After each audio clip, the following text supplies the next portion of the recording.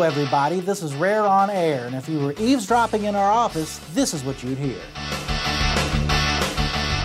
Hello everyone, I'm Jack Hunter, editor here at Rare Politics with my good friend Matt Purple, deputy editor. And today was the big day where we were going to get to the bottom in the U.S. Senate. We had hearings. We were going to get to the bottom of this Russian hacking. We were going to find out what happened. James Clapper testified and not really much happened. Did we learn anything? Well, James Clapper testifying is always, let's use that term loosely. Yeah, it was, the intelligence hearings are still going on as we speak. The senators got to have their say. John McCain was there. Tim Kaine was actually there too. And yeah, we knew going in there was going to be very little new information that was going to come out because they didn't really have the final product prepared to go. You know, the intelligence community from the beginning of this entire process, when they first came out and said publicly that they thought that the Russians had hacked into the Democratic National Committee's email accounts, they've been criticized for refusing to provide forensic evidence. And we didn't see very much more of that today. We had, the accounts of guys like Clapper, who, I'm sure we'll get into this, has lied under oath in the past. We had the intelligence community giving findings that really it had back in October. And not a whole lot of new information provided. And I think given the level of hysteria that we're seeing right now and the extrapolations people are making, Trump is only there because the Russians wanted him, and if you disagree, you're guilty of treason, the really nasty, feverish climate out there right now, it's going to be nice to see a little bit more because this is a very serious matter, and we don't have a lot from the intelligence community right now. Right, and that's very interesting. McCain began the hearings today with saying we're not trying to, redo the 2016 election. This is not what that's about. So we know the politics of it. Some of the people who are really over the top with the Russia stuff definitely are upset about the outcome of the 2016 election in the Democratic camp. Mm-hmm. But you're talking about the intelligence, what we have, what we do know, what we don't know. Part of the reason, and we can get more in depth with this, that, so many people out there, even when President Obama and the intelligence officials and the experts say there was definitely Russian hacking and it was a problem, is because these people have given us no reason to really believe what the so-called experts say. James Clapper in particular. What is he famous for? What do we know? Well, Ron Wyden, on a similar Senate committee hearing, asked him, is the NSA spying on us? And he said, no, not wittingly. Of course, Edward Snowden heard that and made the revelations that he made. And we learned that the NSA was doing exactly what James Clapper said they were not doing. So you don't have a lot of credibility within the intelligence community. And just from abroad, I'm just thinking of the average person out there. They see this big behemoth in Washington, D.C. of people who supposedly know what the hell they're doing, and they don't believe it anymore. And the Senate committee hearing today, which really nothing new came to light. James Clapper did testify, who really in any other context would have been considered guilty of perjury in what he did with the NSA incident. But nobody buys it. They don't believe it. And when you have a president-elect coming into office also saying, well, you can't trust these guys, and sort of dismissing the intelligence community, we're in a whole different place right now. We are. It's both a dangerous place and I think an inevitable place. It's dangerous because our intelligence community gets a lot wrong, but they're also the best we have. And we have to have an intelligence community. We need to have a CIA, right? We do need to have people out there who are gathering intelligence in order to try to prevent attacks. How far they're allowed to go in terms of snooping and digging into your personal information is an entirely different question. But to have a president coming in and saying, no, this is a non-story, something is fishy here, who's going to be these guys' boss, who supposedly was considering downsizing the intelligence community as a result of this scandal, that is very dangerous because it suggests a level of retribution based not on good sound policy. The intelligence community is way too big. It needs to be reduced. And the only thing we did after 9/11 was add the stupid director of national intelligence, supposedly to discriminate, to mediate battles between the agencies. It's just made the entire thing bigger. It's cumbersome. It's a mess. We need to shrink it.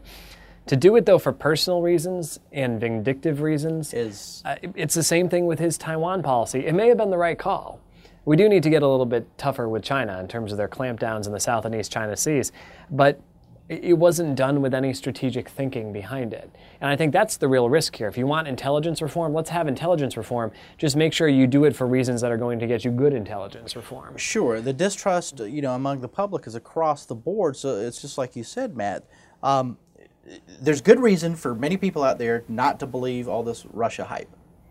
At the same time, there's good reason for us to believe that the reason Donald Trump doesn't believe it is for personal axes to grind.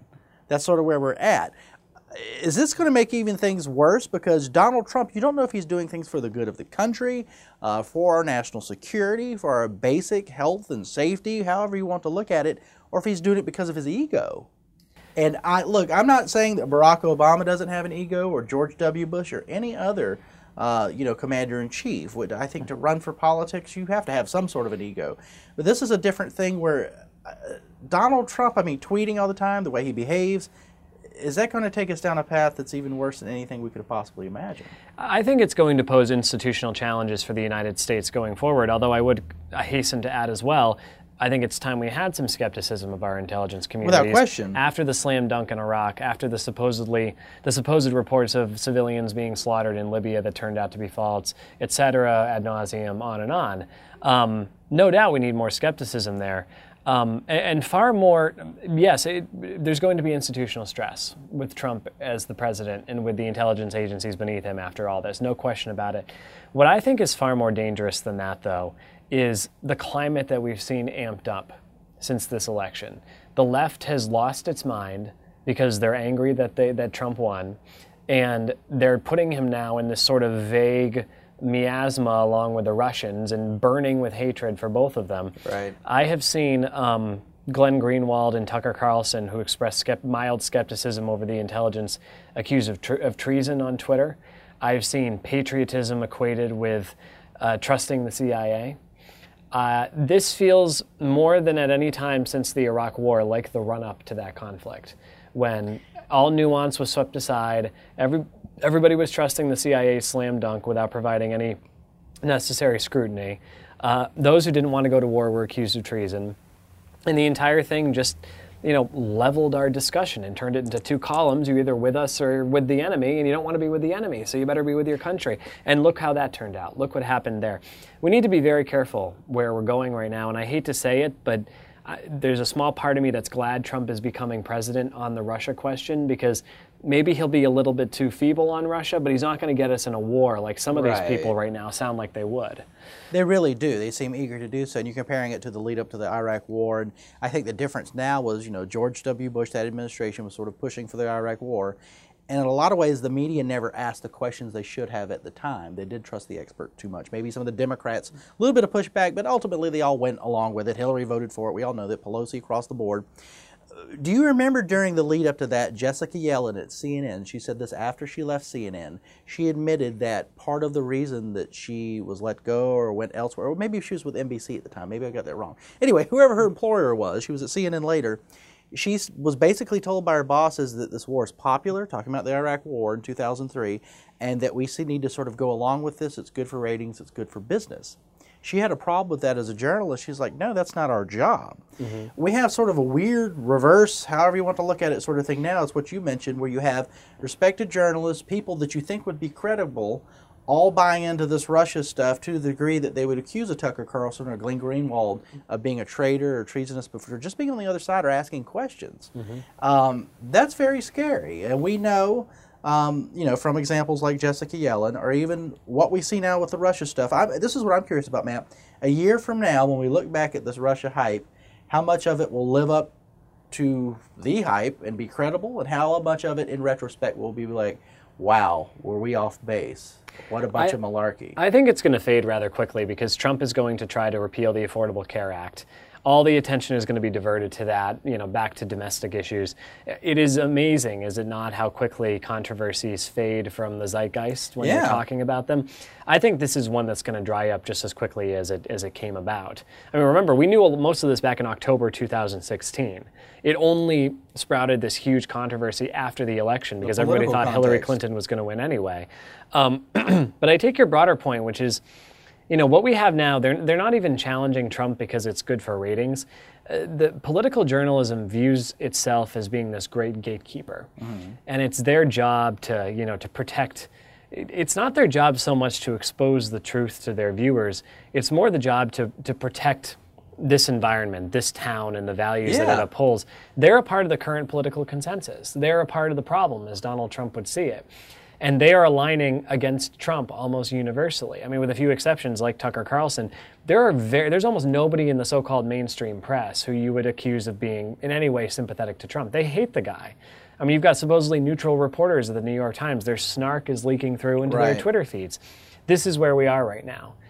To be against Donald Trump is seen as being almost a sacrament of mainstream journalism. And the problem is Trump has decided, I don't need these guys anymore. We've heard he's thinking about getting rid of the White House press briefings. We've seen him use his Twitter account to go around to circumvent the press and talk to the electorate directly. And I think he's going to continue to do that going forward. And so I think you're going to stumble upon an existential crisis. What is going to be the press's role going forward? The answer should be to cover all sides, including the Trump administration, for which we know there's going to be scandals. That's we know there's going to be malfeasance. But if they come off as being clubby, and if they come off as being innately hostile for the sake of hostility to Donald Trump, nobody's going to believe them or trust them. And they already are. You know, there's always been that, you know, we're objective, we're journalists. Our contributor, Rebecca Bidlack, a few weeks ago, I think put it really well in a rare piece. She said that the press is learning to be oppositional again. They were really pro-Obama in many ways, and now that they hate the president-elect being Donald Trump, they absolutely loathe him. They're going in the other extreme direction where they should have grilled Barack Obama more than they did because they were in his. Now they're grilling the president-elect in ways that go far beyond objective journalism. It's an axe to grind. They're really trying to get at this guy. They hate this guy. And that's not, if I turn on CNN or NBC, that's not what I'm supposed to be watching. And they pretend that that's not what they are, and yet you're seeing it now more than ever. And, you know, we as conservatives or libertarians or people on the center-right forever complained about bias in media, even the liberal media. You know, I've always argued that there has always been a liberal media. With the advent of Fox and its popularity, that provided sort of a counter on the liberal media, where just the networks and even a CNN could just be as left-leaning as they wanted to. Fox comes along, most popular thing in the world, it provided a balance. But there still is, among journalists, the journalist class, the political class, certainly people in this town here in Washington, D.C., a left tilt, and Donald Trump represents everything that they hate. And we're seeing it in spades. They're coming at him with everything they have. And even stories that might not be as fantastic or threatening, like the Russia thing, as they appear, they're blowing up beyond anyone's wildest dreams or nightmares. Yeah, I think Will Ron put it best when he called journalists a self-styled priesthood. And it's their goal to try to save souls out there from the menace that is Donald Trump, and now they've been repudiated in that. The other question, speaking of people in this town, the other question that I have is what's going to happen to the national security hawks? So we saw, you know, grandstanding at that intelligence hearing earlier today. Right. Because all of this is deeply hypocritical. Nobody remembers back in 2007, the CIA produced a national intelligence estimate on the subject of Iran's nuclear program. And they said, based on this, we cannot determine that Iran has a nuclear program. We don't think there is one. The evidence is not there. All the neocons said, this is bunk. Don't trust the CIA. Right. Iran is actually developing nuclear weapons. We need this war with Iran. Don't trust these guys. And by the way, I in some of my pieces have questioned that conclusion as well. You can also go back to even before the Iraq War, if you want to, when some of the older hawks, very distrustful of the CIA. Because they viewed it as an impediment during the Cold War. They viewed it as having gotten everything wrong. Right. Only today, all of a sudden, are hawks like really gung-ho behind the CIA. If you don't trust the CIA, then you're a fool, you're a traitor. This is all very new for them. And I wonder, you know, where are they going to go from here? What is going to happen on this? This Russia thing is going to fade away. Are they going to get completely hysterical and behave like they're living under Russian occupation for the next 4 years? What are they going to continue to think about Syria, where Bashar al-Assad clearly has the upper hand now, although that war is going to continue to go on? What about, you know, as the European Union continues to fall apart, as it looks like it's going to? There's so many questions and so much uncertainty, I think, for them. You know, we libertarians got it hard on the chin this election. We always get it hard on the chin. We're used to it. We've, you know, tripped and fallen more times than we can count. They got it harder on the chin than we did. They really did. It's going to be interesting to see what happens. They really did. For, you know, libertarians, whether you're an activist or writer out there or fan, or you're, you know, a Rand Paul or Justin Amash, there's something to work with Trump on some issues. Some of the things he said about nation building and regime change, wanting to audit the Federal Reserve, some different, and there's some bad things as well. If you're a Republican hawk or a neoconservative, boy, you're on the outs right now. When Bill Kristol tweeted in the new year that 2017 will be the year that the world discovers that a liberal global empire is a great thing again. But is that wishful thinking, or is that actually going to happen? Given Bill Kristol's track record, I think that's wishful thinking. And I must admit, when it comes to those people, it is interesting to me and somewhat satisfying to me. Back in the lead up to the Iraq War, talking about Bush administration, WMDs, part of that narrative was journalists like Stephen Hayes at the Weekly Standard, which of course Bill Kristol was in charge of, writing a book called The Connection, saying that Saddam Hussein and Osama bin Laden were in cahoots. And I'll never forget the cover of that stupid book. You had a picture of Saddam Hussein in a circle and a line drawn from him to Osama bin Laden. That was the connection. And who repeated that line? The Vice President of the United States, Dick Cheney, also said there was a connection between al-Qaeda, Osama bin Laden, and Saddam Hussein, and people believe that. Where did he get that idea? Stephen Hayes, who also happened to be Dick Cheney's biographer. You see what I'm getting at? The point being that narrative, that idea that they were in cahoots, Saddam Hussein and Osama bin Laden, was complete bunk. Not kind of true, not a little true, complete BS. Some in the intelligence community at the time even said that, and what did the Hawks say? Oh, these people don't know what they're talking about. Dismissed them. They don't know what they're talking about. So, people like us who knew that the neoconservatives and the Hawks were sort of wanting war with Iraq, wanting to depose Saddam Hussein for a long time, we kind of saw through that. We knew what Stephen Hayes was up to, Dick Cheney, Doug Feith, Richard, all these people we knew. And nobody would listen. Well, you guys don't know anything. You're just a bunch of writers or idiots. These are the experts. Well, the experts were proven wrong then, and now nobody believes experts anymore. So there are some silver linings somewhere in all that. But one quick note I would add on that is that if you say the CIA are experts, and I'm not quite sure that's what you were saying, but they are. They could be considered experts in a broad on intelligence. sense. When people are watching TV, it's like, there's a guy in a military uniform. That guy's an expert. He's got they assume that they know something. I'm just saying they don't. But the CIA was right about that. I mean, that's what drives me crazy when it comes to weapons of mass destruction. If you look at what was actually going on at the, even like the assistant deputy level, they knew that the case was not there and that it could not be made. And in fact, in order to compile this mosaic that they did. The Bush administration had to borrow from British intelligence, which made cakes about yellow cake uranium. Right. They had to borrow from a German source named Curveball, who was an alcoholic and made the whole thing up, as we later found out. They circumvented their own intelligence agency, and in fact, they distrusted it so much they set up a special agency inside the Pentagon called the Office of Special Projects to gather their own intelligence and to do it. Wow. So don't tell me for one second that somehow the Republican hawks and the neocons are all fond of the CIA. This is a very new thing for them, and it's twisted them into a pretzel, and we'll see where they go from here. If Trump's done anything, he's twisted everybody into pretzels. Some good things and some bad things. We'll see what happens. When we join you guys next Tuesday when the podcast drops, totally changing subject, but we're going to be talking about the liberty movement in the Trump era. I've had a few things to say about that and a piece that's coming out soon, and we'll be talking about it on this podcast next Tuesday. So good to be with you all today and talk to you again soon. Talk to you guys then.